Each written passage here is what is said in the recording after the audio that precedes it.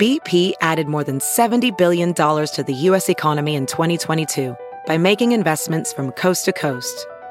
Investments like building charging hubs for fleets of electric buses in California and starting up new infrastructure in the Gulf of Mexico. It's and, not or. See what doing both means for energy nationwide at bp.com/investing in America.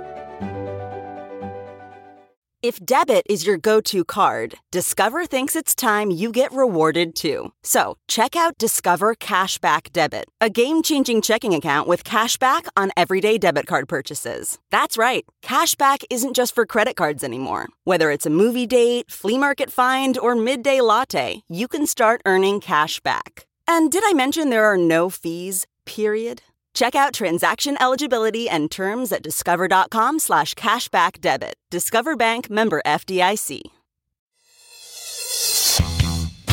Hi, I'm Mark Striegel, host and producer of this show since 2005. On this episode, we're going to talk some rock, some metal, and anything else we feel like. We're also going to jam some tunes, have a drink, and share some honest opinions. Thanks for listening to the Talking Metal Podcast. Let's get things started. This is the Sean Baker Orchestra with Which Way to Radioland.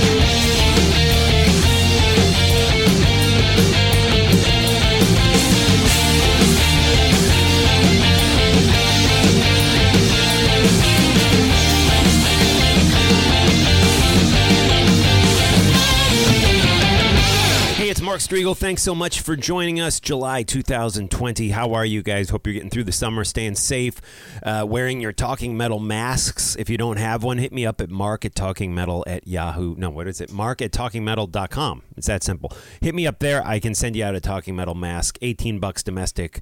Probably have to do like 22 international, but would love to get these out to you. High quality masks. So would love to send you one. Definitely hit me up at mark@talkingmetal.com if you want one. You can shoot me a PayPal payment for it. I'll explain all that to you in the email. Cool. And let's do this. Let's get into a great episode. We got Gary from Maelstrom on the show with us. They got a new record of their first full length finally out. We're going to hear all about that. But first, let's hit some more music. We heard little Sean Baker Orchestra getting us into the show. Now we're going to hit some doom. Some doom.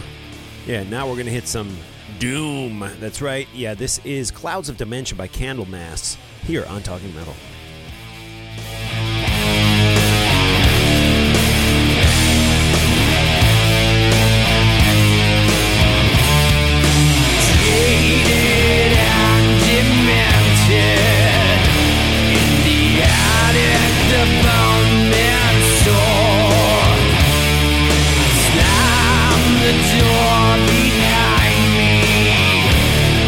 Reality was no more.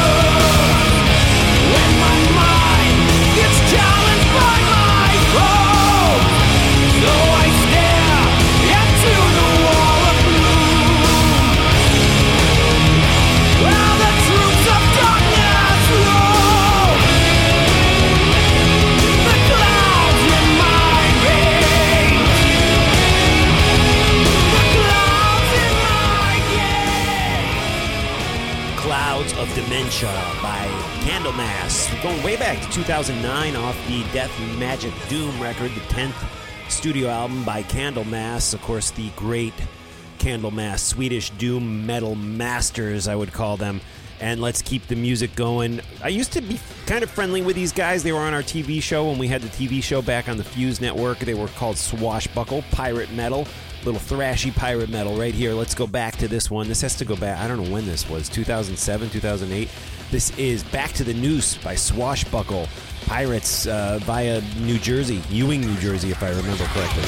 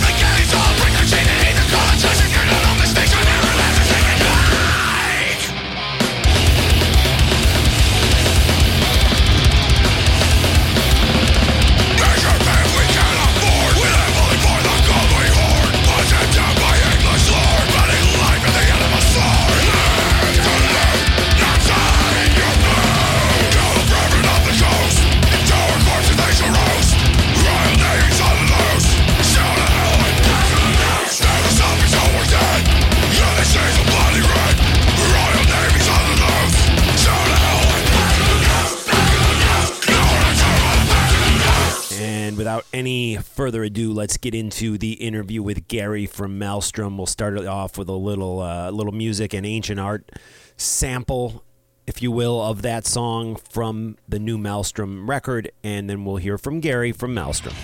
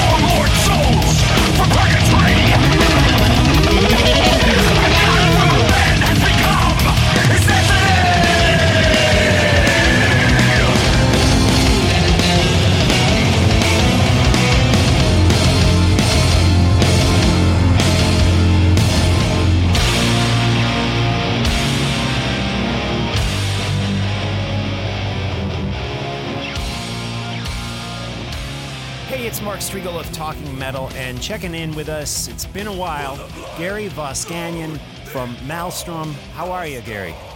I'm great. How you doing, Mark? Thanks for having me. How you doing?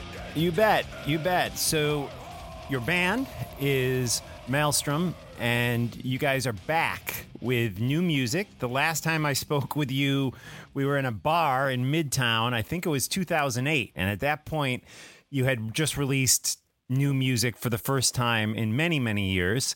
And here we are in 2020, and you guys finally have a full length released. So I want to start there. Let's talk about the new album, and then we'll go back and trace some of the history. Can you tell us a little bit about the new album, the name of it, for example? Absolutely. The album is called Of Gods and Men, and we have to do a little bit of the history for me to tell you about the new album, because the reality of it is absolutely we're still milking the same 10 songs since 1988, man. So yeah, because I was going to say the EP that came out in 2008. There's a lot of how many of the same songs are on the new album? All three. All three. Okay. But they're all revisionist kind of tracks. They've all been tooled even a little bit further. Basically, Joey and I kind of tweak and retool and remove, reassess, have all of these songs multiple times at this point. Now we're finally at the point where, in our heads and in our hearts, they're at the point where we wanted them to be, and the vision that we had for them 32 years ago. Right. The vision's been going on for a long time, right? Yeah, but now we're finally at the point where we can kind of say, okay, this is it. This is really what we wanted, and not only are we committing this to their final, to their final iteration, but also, out to the universe as our vision of that creation that started all those decades ago. Okay, that's where we're at. So let's talk about the history then, and we'll then kind of circle back to the album Of God and Men. The band. What's that? Plural, gods. Oh, gods. I'm sorry. Of God. Let me take it again. All right. Let's. Okay, so let's talk about the history then, and then we'll circle back to the new album Of Gods and Men. And this is something that you mentioned has been going on for a long time. The band started, and you guys did some demos. And the demos became, correct me if I'm wrong, but kind of hot commodities on the tape trading circuit. Back in the day, for anyone, most of my listeners, I think, know, but we used to trade tapes back and forth. We'd get bands that weren't signed, and you'd dub the tapes, and you'd send them to your friend across the country, or dub them for your friend, who you went to high school with, and stuff kind of spread that way. So the band's original, 2 demos did pretty well in that kind of underground circuit, correct?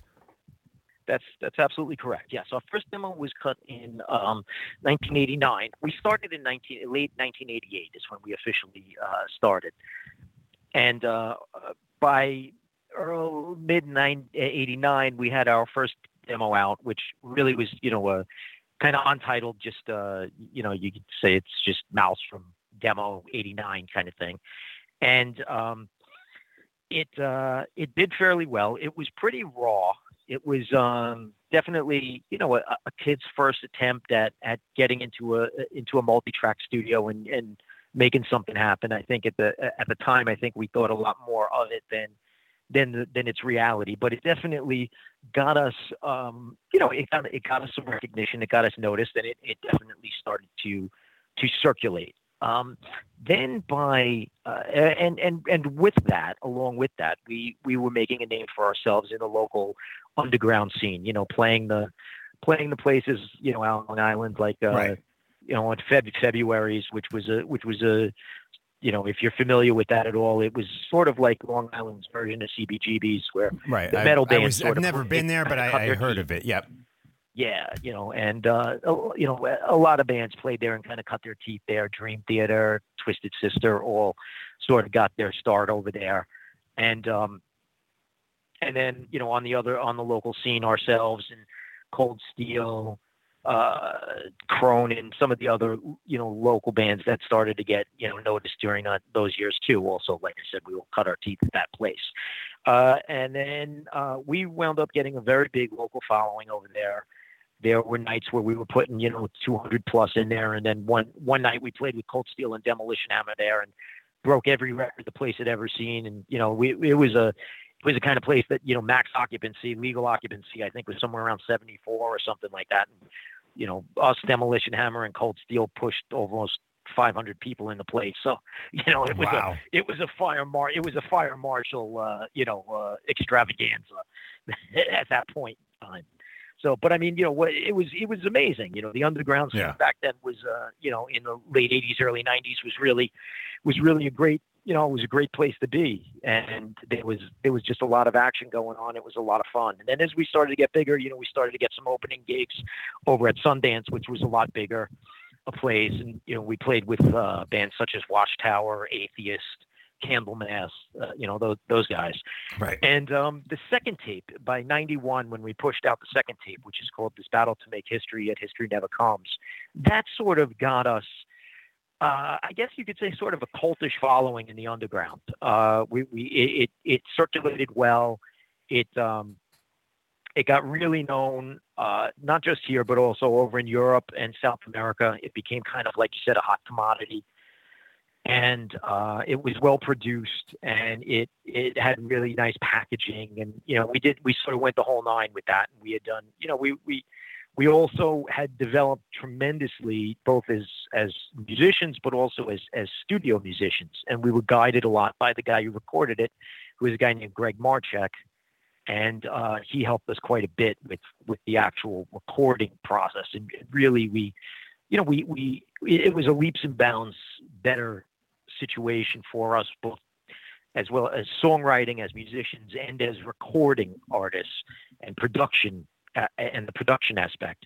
So it really started to get us noticed. We started charting in like Metal Force. You remember Metal Forces magazine? Of course, they had like a reader's demo chart. So we started charting in that. We were getting picked up on the radio stations that played this kind of stuff overseas, like Portugal and Spain and some other parts of Europe. Were starting to play this pretty regularly on their radio stations, and it was going really well for ourselves. If you recall, also back then there was a guy named Richard C. from a company called Wild Rags Records, and he owned a record company and a record store over in California. And what had happened was he gave us some good advice, and we had developed a really strong mailing list. Back then it was real mailers. We had to do real mailing, and we had developed a real strong mailing list local, because we put a lot of people in the local venues. So we had a strong mailing list that helped support that. So we traded our mailing list with Richard, along with his mailing list for the magazines. And he had, I don't know, whatever it may be, 500, whatever it was, fanzines. And he kind of gave us the advice was, what I want you guys to do is you send a letter to all of these fanzines.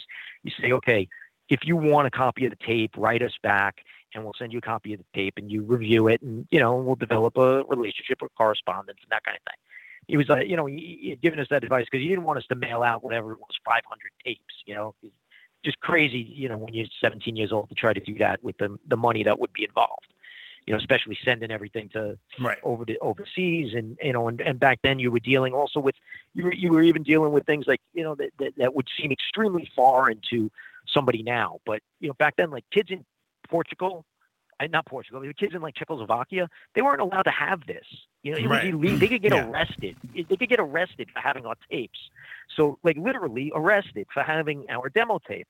So it was the level of passion that existed back then was a totally different thing. It was you didn't just download something off of Spotify or a BitTorrent site and say, yeah, I heard the latest Maelstrom song. These that- kids like died for this. Right. You know what I And mean? that's something, Like, literally.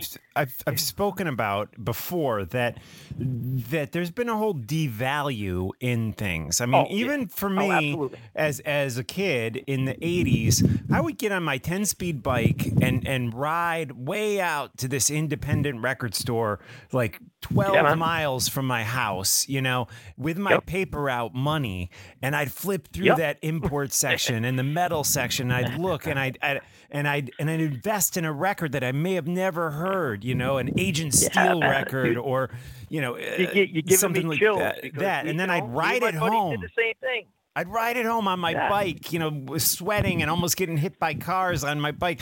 And then I'd put it on and I'd listen to it. And that, knowing how hard it was to get the record, made me dive into it and experience it so much more. And then going exactly to Spotify and clicking on something and be like, oh, okay. It's like, it's like there was such, and to hear you talk about a Maelstrom tape ending up in a communist country, and it was literally, you're right, it was illegal to have something like that in those countries, and so it really made the fans quite passionate. Absolutely. I mean, and that's, the devaluation of music as a saleable commodity is something I've written about. It's something I've talked with people about, and you know what it is, man. I get it, because I talk to people now, anyone born, let's say post, certainly post Napster, but for the most part, let's say post internet, think that paying for media is fundamentally stupid. Right. Like literally stupid. They're like, why would you ever pay for that? You get it for free. Why do you pay for that? It's like, well, it cost me $50,000 over the past 10 years to cut this album, Right. I mean, absolutely. And maybe there's a level of stupidity to that, but I wanted to do it, and in order to do it right, and with all the heartache and hiccups and hurdles that we had to go through in order to get this done, it cost me about $50,000 to get this thing done, and now you're gonna rip it off a BitTorrent site, and tell me, and tell me, well, that's normal, and I get it, and it is to a certain degree, but. I come from an era where you come from, man. We, me and my buddy would get on our bikes and go to Slip Disc with our paper route money, and rifle through 12 inches, and have to decide, like, all right, they were all $7.98, and I want 5, but I got 3. You get the other 2, and we'll listen to them together. And it became, and you said this word, and I'm gonna hammer on this word, possibly throughout the remainder of this interview, but I'm going to hammer on it right now. It became experiential. Okay. It was not just background filler. It was not just the latest song that you threw on. It was not just something that, came, it came in your head for 12 seconds and you just moved on again. It wasn't like that. You sat there and you took this in as an experience, the way one would go to a movie or reading a book that they were going to sit and eat, 20 chapters at a clip of, it wasn't, or the way somebody might binge watch, an entire season of a show that they absolutely love.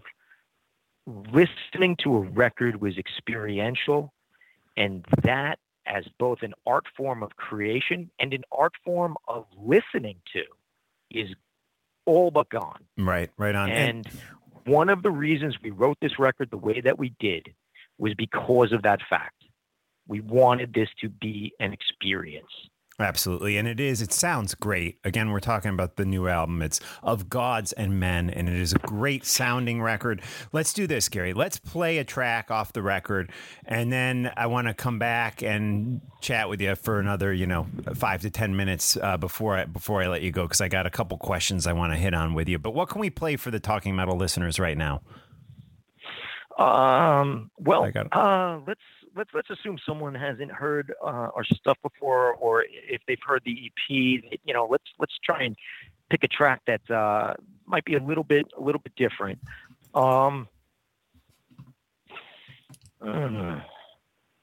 Well, I know we played Arise back on the podcast in 2008. I don't know if we still have any listeners left from that era. But it's a little, and Arise is a little bit retooled and a little bit different, also even now. But let's take something.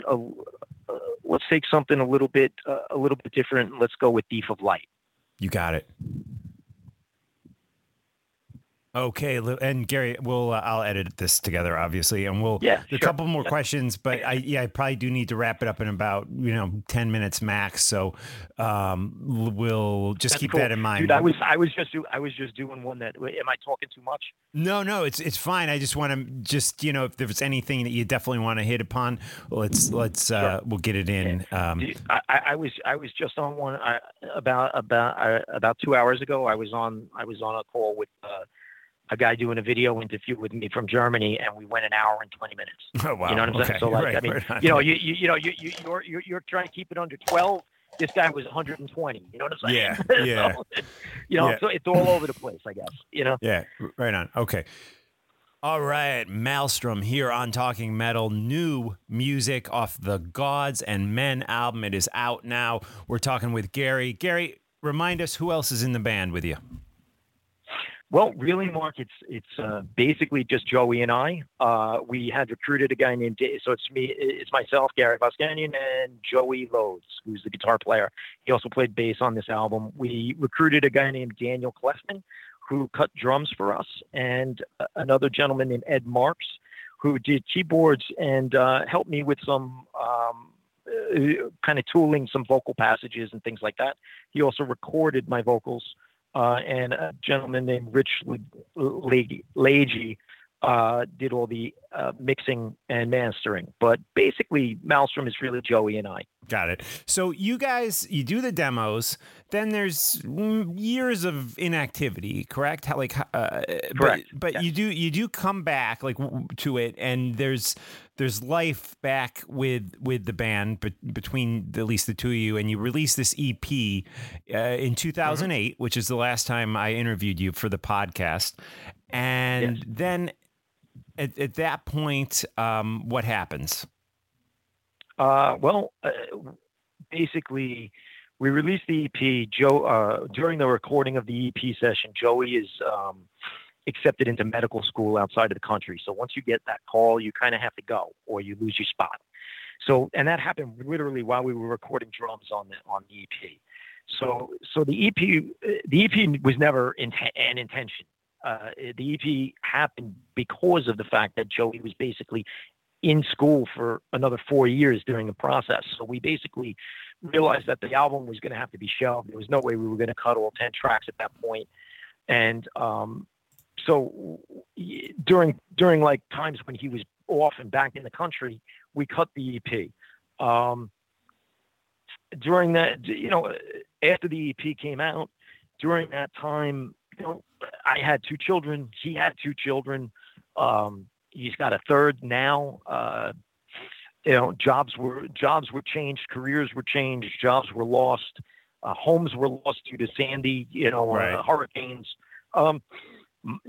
Money was good, money was bad. Just life. Life got in the way. Essentially, I mean, there's a million and one excuses, but fundamentally, there was just, even when we had it done, it still wasn't the right time for us because we didn't have the ability to go with the PR people that we wanted to go with the radio people that we wanted to go with, the social media people that we wanted to go with, to produce the merch. You know what I'm saying? Funds just weren't right. And then, and I guess ultimately, in the grand scheme of things, nothing's ever going to be perfect. But it got shelved once again. And then basically this pandemic hit, and I was home, and I was being set up to work from home from my office, and I called Joey up and I said, you know what, dude, this may be the one time in history that being a non-touring band is an advantage.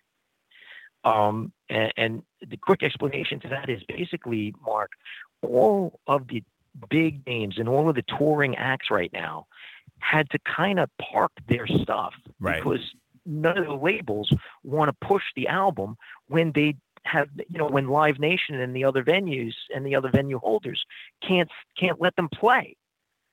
So you got like Lamb of God, who was supposed to hit at the same time that we're hitting right now, pushes their album back. You got dozens of big names that basically, in limbo essentially because none of them can effectively tour. We really have zero intention of touring, and we looked at this and said, you know what, this is the one time in history where it might be a good thing that we're not touring, right? And we literally have a captive audience. Unfortunately, because of all this, you got people that have been stuck in their house for like, at that point, probably 80 days. People are probably jonesing for something new, even though it's 30 years old. It's still new to a lot of people. And, personally speaking, even though it's 32 years old, I don't feel like it sounds like it's that dated. Right. But when you say 30 years old, I mean, these recordings aren't 30 years old. These songs are 30 years old. Right, exactly. But the writing is 30 years old. Right. So, yep. Let me ask you this. So basically that was it. Yeah, no, I hear you because like even for what I do, we've seen an uptick. I thought like, oh, wow, I wonder, are people aren't going to be in their cars driving to work. No one's going to be listening to the podcast. Everyone's going to be dealing with stuff. But no, our numbers have gone way up for Talking Metal during this. And even, we're doing a live video stream on Friday nights. And, we had 1,100 people tune into the live stream 2 weeks ago, which is incredible. That's fantastic. Congratulations. Thanks. But yeah, so I do think for media in general, it's an interesting, strange time. Okay. So my question is, these songs, again, 30 years we're talking, have been a part of your life. This has been to put out an official full-length album. I mean, this has been a long time coming for you guys. How does it emotionally feel to finally put this out there to the world? I mean, it's got to be an emotional thing, I would think. I mean, in a lot of ways, it feels great. I finally did this thing that then, look, the long and the short of it, I'm an artist. I've been in advertising and commercial art for 30 plus years. I've been doing the band for 32 years now, on and off. I write, and I think that a lot of people that have that in them, have that creative side in them, have a little bit more of, let's say, an emotional aspect towards things. Maybe they hang on to things more. Maybe that, me personally speaking, I know for myself, I've had some trouble with follow through. So for me, this is finally a personal win and a little bit of a personal vindication in that I can say, yeah, you know what? I did it. I actually finished the damn thing. I'll have great starts with things and then, not such great follow through. But for me in that respect, it's definitely a goal that I can tick off, on a checklist. At the same time, there's an aspect of the fact that the real work really starts now because, yeah, we put the thing out, but, if we want it to have legs and we want it to do something, we got to nurture the baby. You can't just kind of leave it for itself and let it flounder. You got to, we and that's a level never didn't see the light done. It's because the way we wanted it to. Okay, you're cutting out there a little bit, Gary.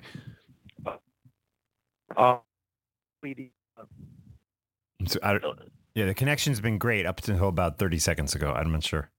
All right, folks, we were having some technical problems with Gary here, and we now have him back on the line. So, Gary, before you were breaking up, I think we were talking about just the emotions that you have releasing these songs, which you, in theory, have been working on for a good portion of your life, really. I mean, is it an emotional thing for you? Yeah, sure. I mean, of course, these things, I've been sitting on for 32 years right now at this point, and, different iterations of them have been, created, crafted, scrapped, reworked, redone, retooled, and now they're finally out, and they're, what the vision of what we anticipated, as the final iteration of them. So yes, there's definitely emotion attached to it. One of those emotions is just elation. I'm finally, it's finally done and out, and to the satisfaction of Joey and I. So we're certainly happy about that. There's also the fact that a lot of the real work, Mark, starts kind of now, like although we've been working on these songs for so long and recorded some of them several times over, now it's the matter of actually promoting them, getting them out to the world, and, and getting them heard, and doing the interviews, and, what I'm doing right now, basically, and that kind of thing. So there's also, there's still a lot of work ahead, but certainly the emotion of being extremely happy that they're out, and also just that I can kind of check that off of the life goals is a big deal, because, certainly something I wanted to finish in my life. Absolutely. And another thing I wanted to ask you is, since you guys have been doing this, which has been obviously a long time, 30 years, right? Over 30 years. I mean, we're seeing a lot of bands since, let's say in the last 15 years that are coming up with these similar themes, that you guys kind of had this battle themes, and now there's Viking metal and, this type of stuff like that. In some ways, I feel like you guys were kind of doing that before anybody else. Thoughts on that? Well, I mean, you had bands like Omen, you had bands, of course, like Man of War. I think a lot of the sword and sorcery kind of things we're always there to a certain degree, part and parcel with aspects of metal. But I think the Viking metal movement is sort of its own thing. I certainly wouldn't want to take any level of credit for something that's certainly not part of my culture.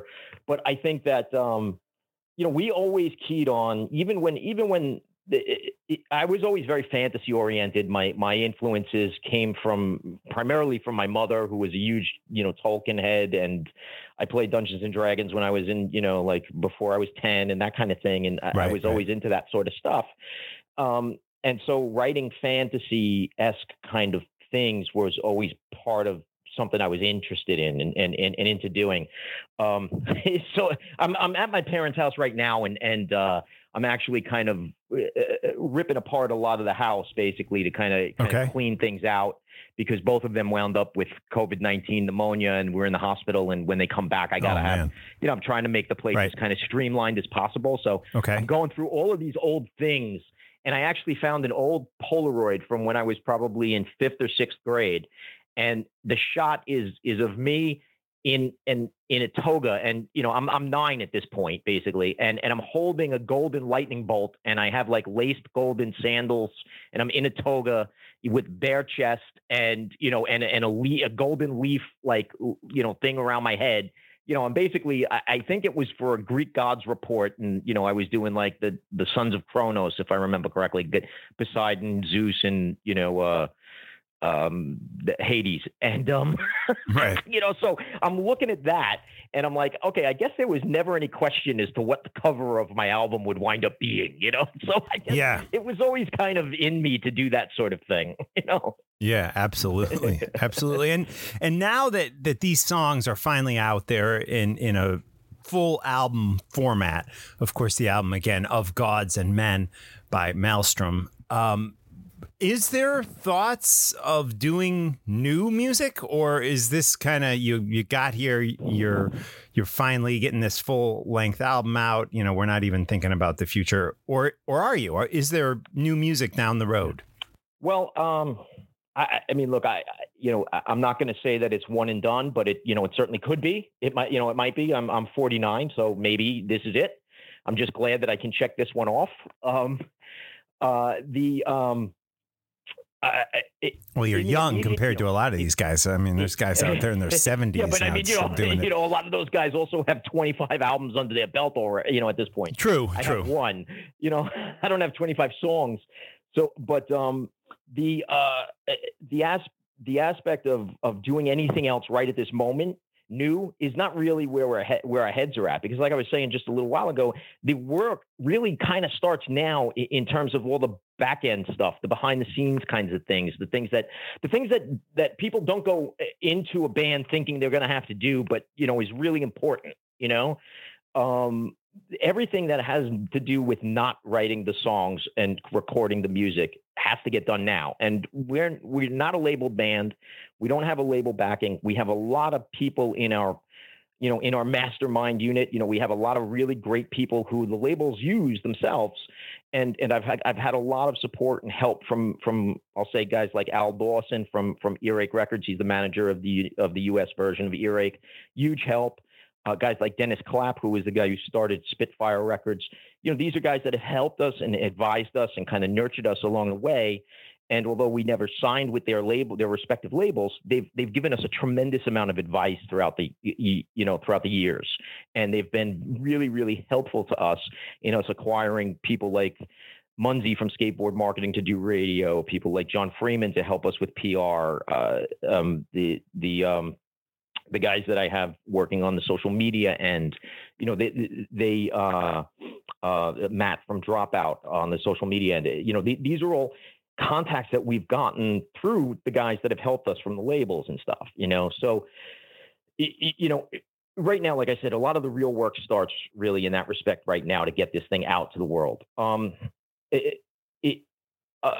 old bass player, John Modell, who also plays in the band Car Bomb, he just found all the songs we ever wrote after the second demo, and they're basement recordings, basically practice sessions, but they're there and they're recorded, and now we have them. So wow, so I mean, all the material that we wrote, so if we ever do decide to do something else, we have a good six solid starts, Some and ideas. they would still be 30 years old. Right. There you go. Short of that, I've always wanted to do a couple of, maybe like an EP of a few covers that are sort of left of center kind of things. Like, I like covers from metal bands that are things that, you wouldn't necessarily expect from a metal band. Like I really enjoyed the one from Disturbed, what was that? Sound of Silence. I really enjoyed what they did with that. We used to do a cover of Billy Joel's Pressure. So I could see us maybe doing something like that if we were going to do something in the short term, in the studio again. But on the long term, well, like I said, we found these other tracks. We'll see where it goes. So there could be more. There could be more. There could be more. Maelstrom. Yeah. Gary, it's always great talking with you, and I know it's been a while, but let's reconnect before another 12 years go by. Yes, please, absolutely. Where's the best place people can reach you online? Is there a social media page? I know there's a Facebook page, right? Yes, well, there's absolutely a Facebook page, and that's Metal Maelstrom. Facebook, Metal Maelstrom. Bandcamp is Metal Maelstrom. Bandcamp at Metal Maelstrom. Twitter also Metal Maelstrom.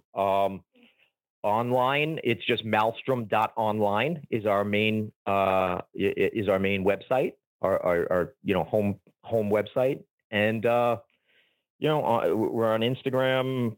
Basically, we're relatively easy to find, although there is unfortunately plenty of other bands named Maelstrom. Right. We usually use the handle Metal Maelstrom. All right, cool. Well, we'll link some of those through the show notes on talkingrock.net and talkingmetal.com.